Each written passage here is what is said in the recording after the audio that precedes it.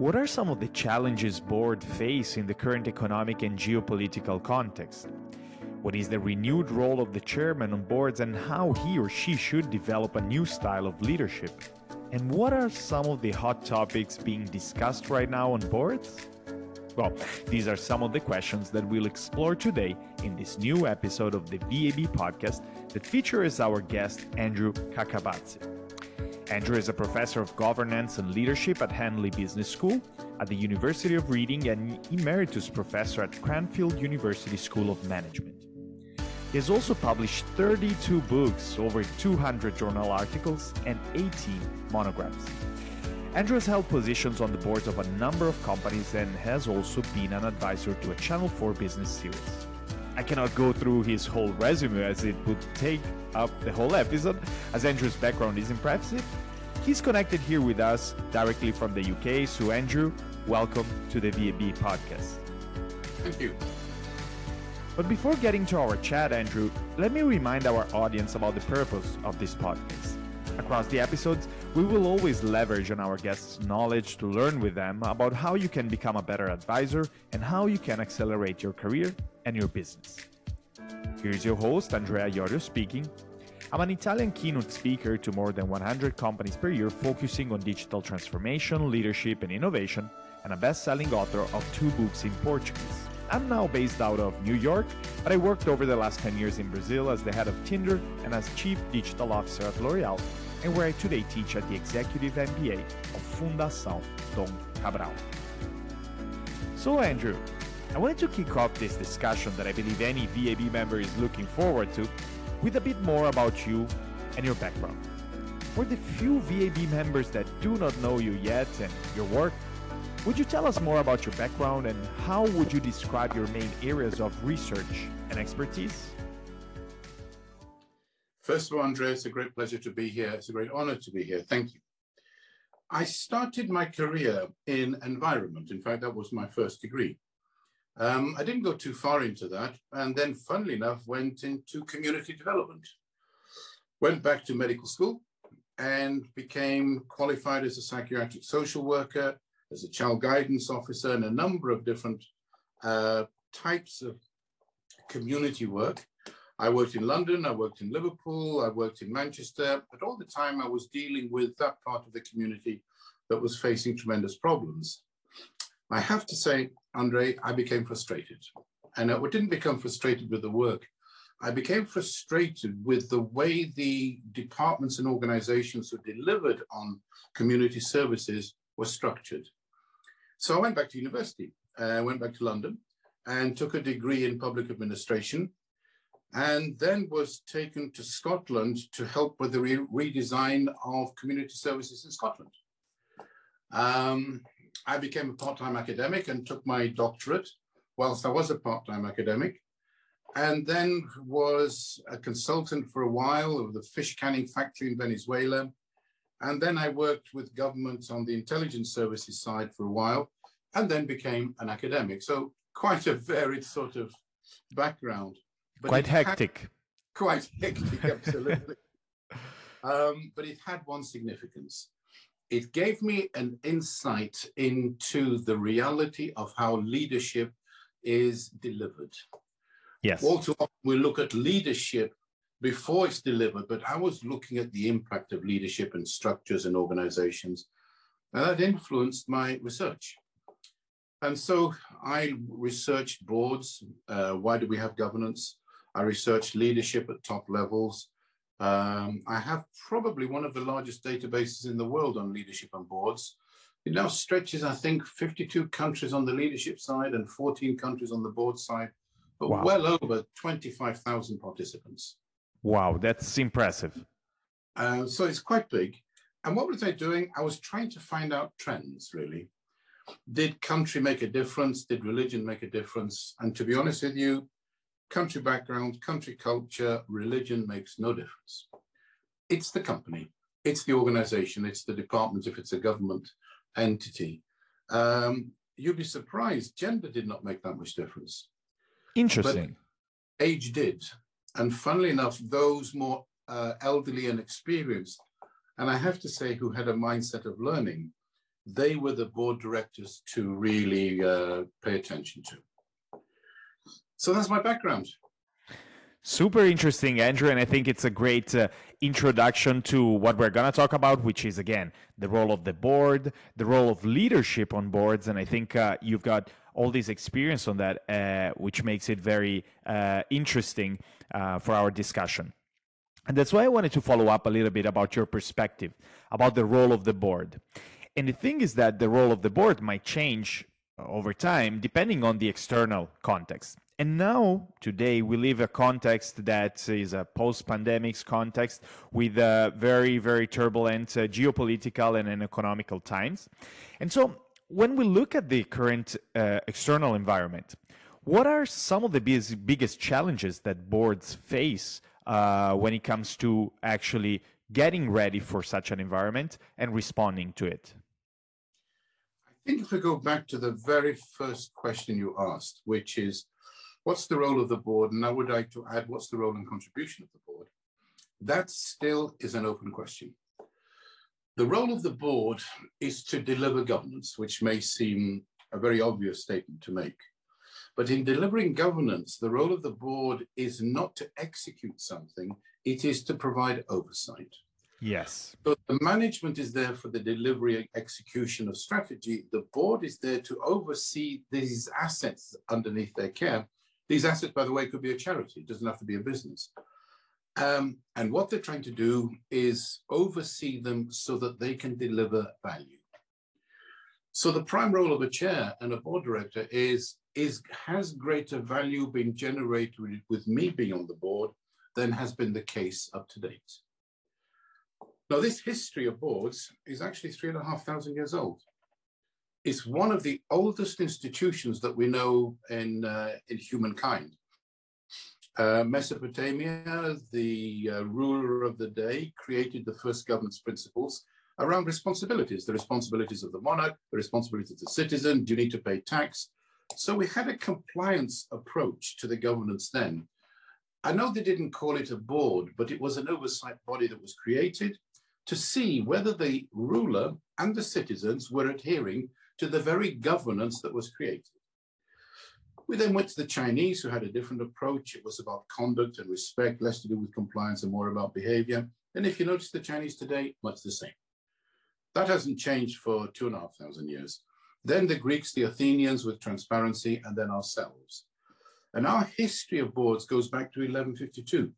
It was the Catholic Pope, Pope Pius IV, that created an oversight body in villages, townships, guilds, whatever entities we had for wealth creation, to see whether the wealth creation process could be improved. But what was interesting was that the Pope then gave a second responsibility to these oversight bodies, which was the redistribution of that wealth. So the very first boards that we know in our modern day were stakeholder boards. You weren't just there to look at shareholders, you were then there to look at how all stakeholders benefited from these activities. The activities continued, the management did their job, but the board was there to oversee it. And it was the English that then created the shareholder board about 200, 250 years later. So still we have one question for boards today. Am I producing value? And in fact, the biggest problem with that is, do I know what value means here? And you'll find on boards, there is not necessarily a shared view on value. So board debates can be sensitive and board debates can be intensive. But from the perspective of being a board director, you really do need to have a mind which looks at the totality of these assets. You can see things big, and then you can go into detail and see what's working out. Then you can see things big again, because that's the only way you're going to determine, am I producing value on this board, which is of value to the enterprise? That's really interesting, because then it looks, that one of the biggest variables there upon which there is not a big consensus yet, or it really depends on the region, or it depends on the context, is, am I creating value, and what does this value mean to me? And when we look at the current environment, do you think there is more of a consensus when we look at value? Is there more a consensus about that value is made of good leaders and like, for example, talent is value according to companies, or I don't know, like innovation means value, or still we live in a world where there is not much consensus around that? There's probably, Andrea, more debate now on value than there has been. Interesting. And the reason is just the very points that you made. Technology, that's created an interesting challenge. Talent and its scarcity, that's created another interesting challenge. When we did a survey in the UK of the FTSE 100, 200 and 300 companies, by and large, the management were quite satisfied with their boards, but they still underrated their board's contribution and performance by 40%. That was the average. Okay. In fact, what we found was there was not one management in all those companies who were fully satisfied with their board. And we wanted to know why. And the answer was the board is out of touch. The board sits in a room and acts like a committee. The board doesn't go and find out the data that we give to them. Is that the data in the field? Is that the data in the markets? Is the sort of perceptions of sales and satisfaction with service, is that the reality out there? The board just sits. And when we went to other countries like South Africa, US, Russia, even Ukraine, where we have problems, Russia and Ukraine today, the situation was worse. And even in the US, it was worse. So fundamentally, what the management was saying is, you think you're providing value. Actually, you're not. What you're providing is compliance. You're forcing us to comply with this ruling, that protocol, that procedure. But you know that doesn't produce value. So the value debate now, because of our complexities, is even greater, which means the pressure on board directors is now more than ever. That's really interesting, because it makes me even think there might be a problem of professionalization of boards, and basically the board members being ready to actually create value and not just enforce compliance, understanding that sometimes value creation comes from breaking from the rules of the past and basically innovating and transforming the business. Do you think that professionalization of board members is an issue, and what we can do to better prepare boards for this current moment in business where we need different ways to create value and to support management? Professionalization is an outstanding issue, and now it's more important than ever. What we have done so far is we by and large created governance, role, regulation, compliance type programs. Many of them go to certificate, postgraduate certificate and diploma, and they could be 12 or 18 months. But what they're doing is they're basically saying, you board director, this is your role. What we're finding in practice is that doesn't work, because the role of a board director, cognizant of the compliance requirements in one company, is completely different in another company, which may have exactly the same compliance requirements. And the reason is competitive advantage. Yes. What is the advantage of this firm? What is the legacy of that firm? What sort of quality of management have we got? What issues are we not talking about? What issues do we have the courage to talk about? So the big issue for performance and professionalization is stewardship. And if you look even 3,500 years ago, Hammurabi, Mesopotamia, even from them, the two levers of oversight for the oversight bodies to exercise was regulation, compliance. But the other was, I would like to have your opinion. What do you think is happening in our communities, our markets? Do you think we need to improve? Can you gather the evidence? Can you convince me? And all that is a stewardship requirement. And our stewardship, unfortunately, is diminishing because it's overwhelmed by compliance demands. So what we have done on my team and I at Henley Business School is we actually have now created a degree which professionalizes or tries to professionalize the role and contribution of the board director by saying, what is your practice? What is your stewardship? Why are you allowing things to happen when you know they shouldn't, but compliance-wise, you're okay? Yes. And this is a program that, again, helps in the professionalization and getting board ready, because oftentimes we see people are not still very mature in providing that. And therefore, we have this clash between management and boards. And I think that's really important education for boards. Oftentimes, when we look at executive education, we believe that it's not as important in later stages of life. I think it's even more important, especially in a rapidly changing world. And we'll discuss further also what you guys are doing at Henley together with VAB. Super interesting for our audience. And before getting to that, you talk a lot with board members. You hear a lot about the discussions that are going on boards. And I wanted to pick your brains on what do you feel are the hot topics or big issues today being discussed in boards now. Maybe some of our leaders and listeners, by listening to that, feel that maybe they're a little bit out of touch with the big topics. And so are we talking about talent, geopolitics, technology? What is really top of mind now within boards? What is top of mind, funnily enough, is not discussed. And that is what should be discussed. And I'm not playing, Interesting words here. But if we go back to Lehman Brothers, if you go back to the collapse of Barings Bank or Enron, or the collapse of Halifax Bank of Scotland, but there's been a number of collapses. Do you know that if we go to Marconi and Enron, 6 months before those two organizations collapsed, the press and media were saying, what a great organization. True. Compliant, what fantastic governance. Yeah. And everybody inside knew that was not true. But nobody was talking. So from the 1970s, 80s to this day, the biggest issue is what is sensitive, what don't we discuss, and is it going to bankrupt the company? Yeah. And funnily enough, that professionalization of the uncomfortable conversation has not moved one step forward. So the first thing to say to board directors is why? Because most board directors that I've come across are bright, they're well qualified, they're well experienced, they're great people, they've got the right values, they've got the right ethics. They're in fact the very people that you would need to sit on a board and provide oversight for the benefit of the community. But then something deeply sensitive hits them. Now, if we can start to understand that, which means that we're not looking into a topic, we're looking into the reality of board dynamics.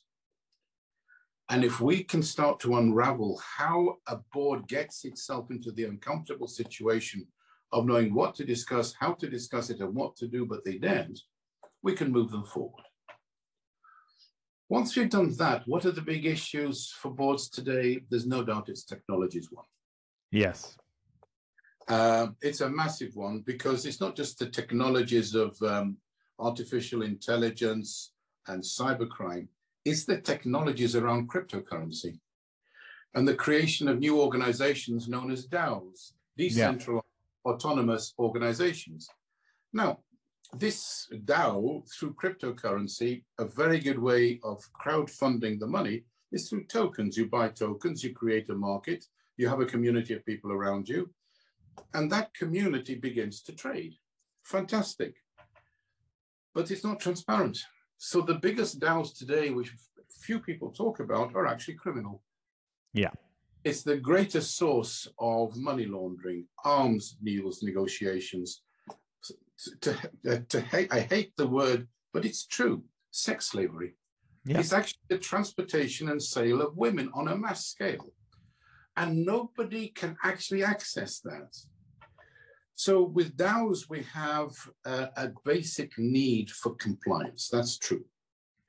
And from there on in, the actual governance of how we deal with a DAO, whereby an electronic gadget may create a precedence, and then an algorithm oversees that precedence. So if you're sitting on a board or in some sort of grouping, you don't actually know what the algorithms are doing to each other. That's a massive one. So it's technology number one, and I would have said talent number two. Super. Talent is definitely top of mind, especially we read a lot about the great resignation. I think in the UK is happening, in the US definitely it is. A lot of people are abandoning their jobs if they're not 100% satisfied, and we see newer generations doing that more and more. So I think retaining talent and of course attracting it is really top of mind for the survival of these organizations. And when we look at boards, especially, I think there is the role of the chairman that it has been kind of like under pressure in a sense of also transforming itself. What do you think that is the new role of the chairman, or maybe the old role but applied to the new times? And what are some of the leadership insights related to good chairmen nowadays? You've written many books, but two of them are particularly interesting about leadership, the success formula and leadership intelligence. There are 5 Qs. What are the theses behind these books, and what do they teach us about the role of the chairman today? The chair was the very first role in the enterprises that we know today. And that probably goes back, I know history can be hazy, that probably goes back to 1750. When, in order to comply and explain under English law, you had to sign a contract, which may have been a trading contract, in the premises of the principal shareholder. And the person who controlled that contract was the one who sat in the chair. And that's how you got the term, the chairman. And often because these premises where people had lots of money, but they had very little space, so they weren't rich landed owners that owned land, they were actually traders, making pots, pans, or whatever. They may not even have had a table, so a board of wood was taken off its hinges, which is often the door, and put on 2 supports, and on this board, the contract was signed. So in this very crude circumstance, the very first role that guided the contract was the chair. And that was the case until 1970, where we had Lee Iacocca, Chrysler, pay me $1, I'll turn this organization around. And all of a sudden, almost overnight, we had a switch from the role of the chair to the role of the CEO. And that probably lasted 32, 33 years. The dot-com crashes of the early 2000s, and then the other scandals, the financial scandals and so on. So where we are is what you said, we're back to the role of the chair. The CEO is becoming almost a chief operating officer. Too much detail, too many targets to hit, probably unable to look at the bigger picture. But the chair now has to deal with the intangibles. Is the product or service that you offer the real reason for share price? No, it's reputation, it's risk. Yeah. This bigger overview, it's trying to see when there is a reputational challenge, when in fact you're doing the right thing. So you were operating in Russia, you want to move out of Russia. Did you move out too quickly, too slow?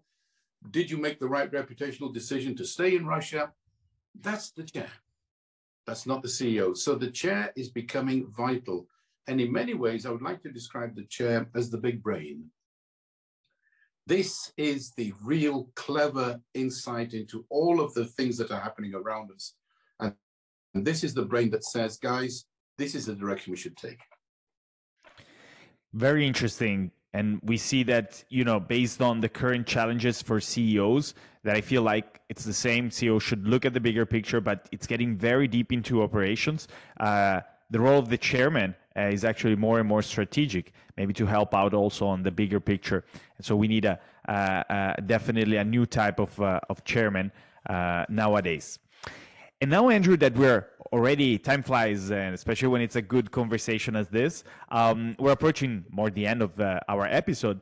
But I wanted to also get back to the Henley programs that can help our listeners to develop their careers as board directors or non-executive directors and advisors. And in particular, there is a VAB joint program with Henley focused on accelerating careers for board members. Do you want to talk a little bit about that and how it would benefit our listeners? Certainly. It's a degree program. It's a Master of Arts. It's MA, Master of Arts, Board Practice and Directorship. So it's all about practice. We've tried it in Romania and it's worked very well. And I think one of the reasons is the Romanians wanted practice to become professionalized so they could deal with some of their concerns and corruption issues and poor institutional issues. We've had a great conversation with VAB, and one or two other agencies have also linked, and that is the CEO Club of Greece and Finland and Denmark and possibly Germany.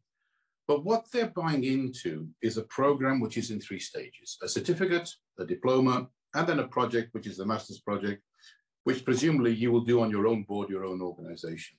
But the components of the certificate and the diploma are all about stewardship. We've talked about board dynamics and how dangerous it can be and how beneficial it can be. Reputation. How do you deal with the investor community? It's a major concern.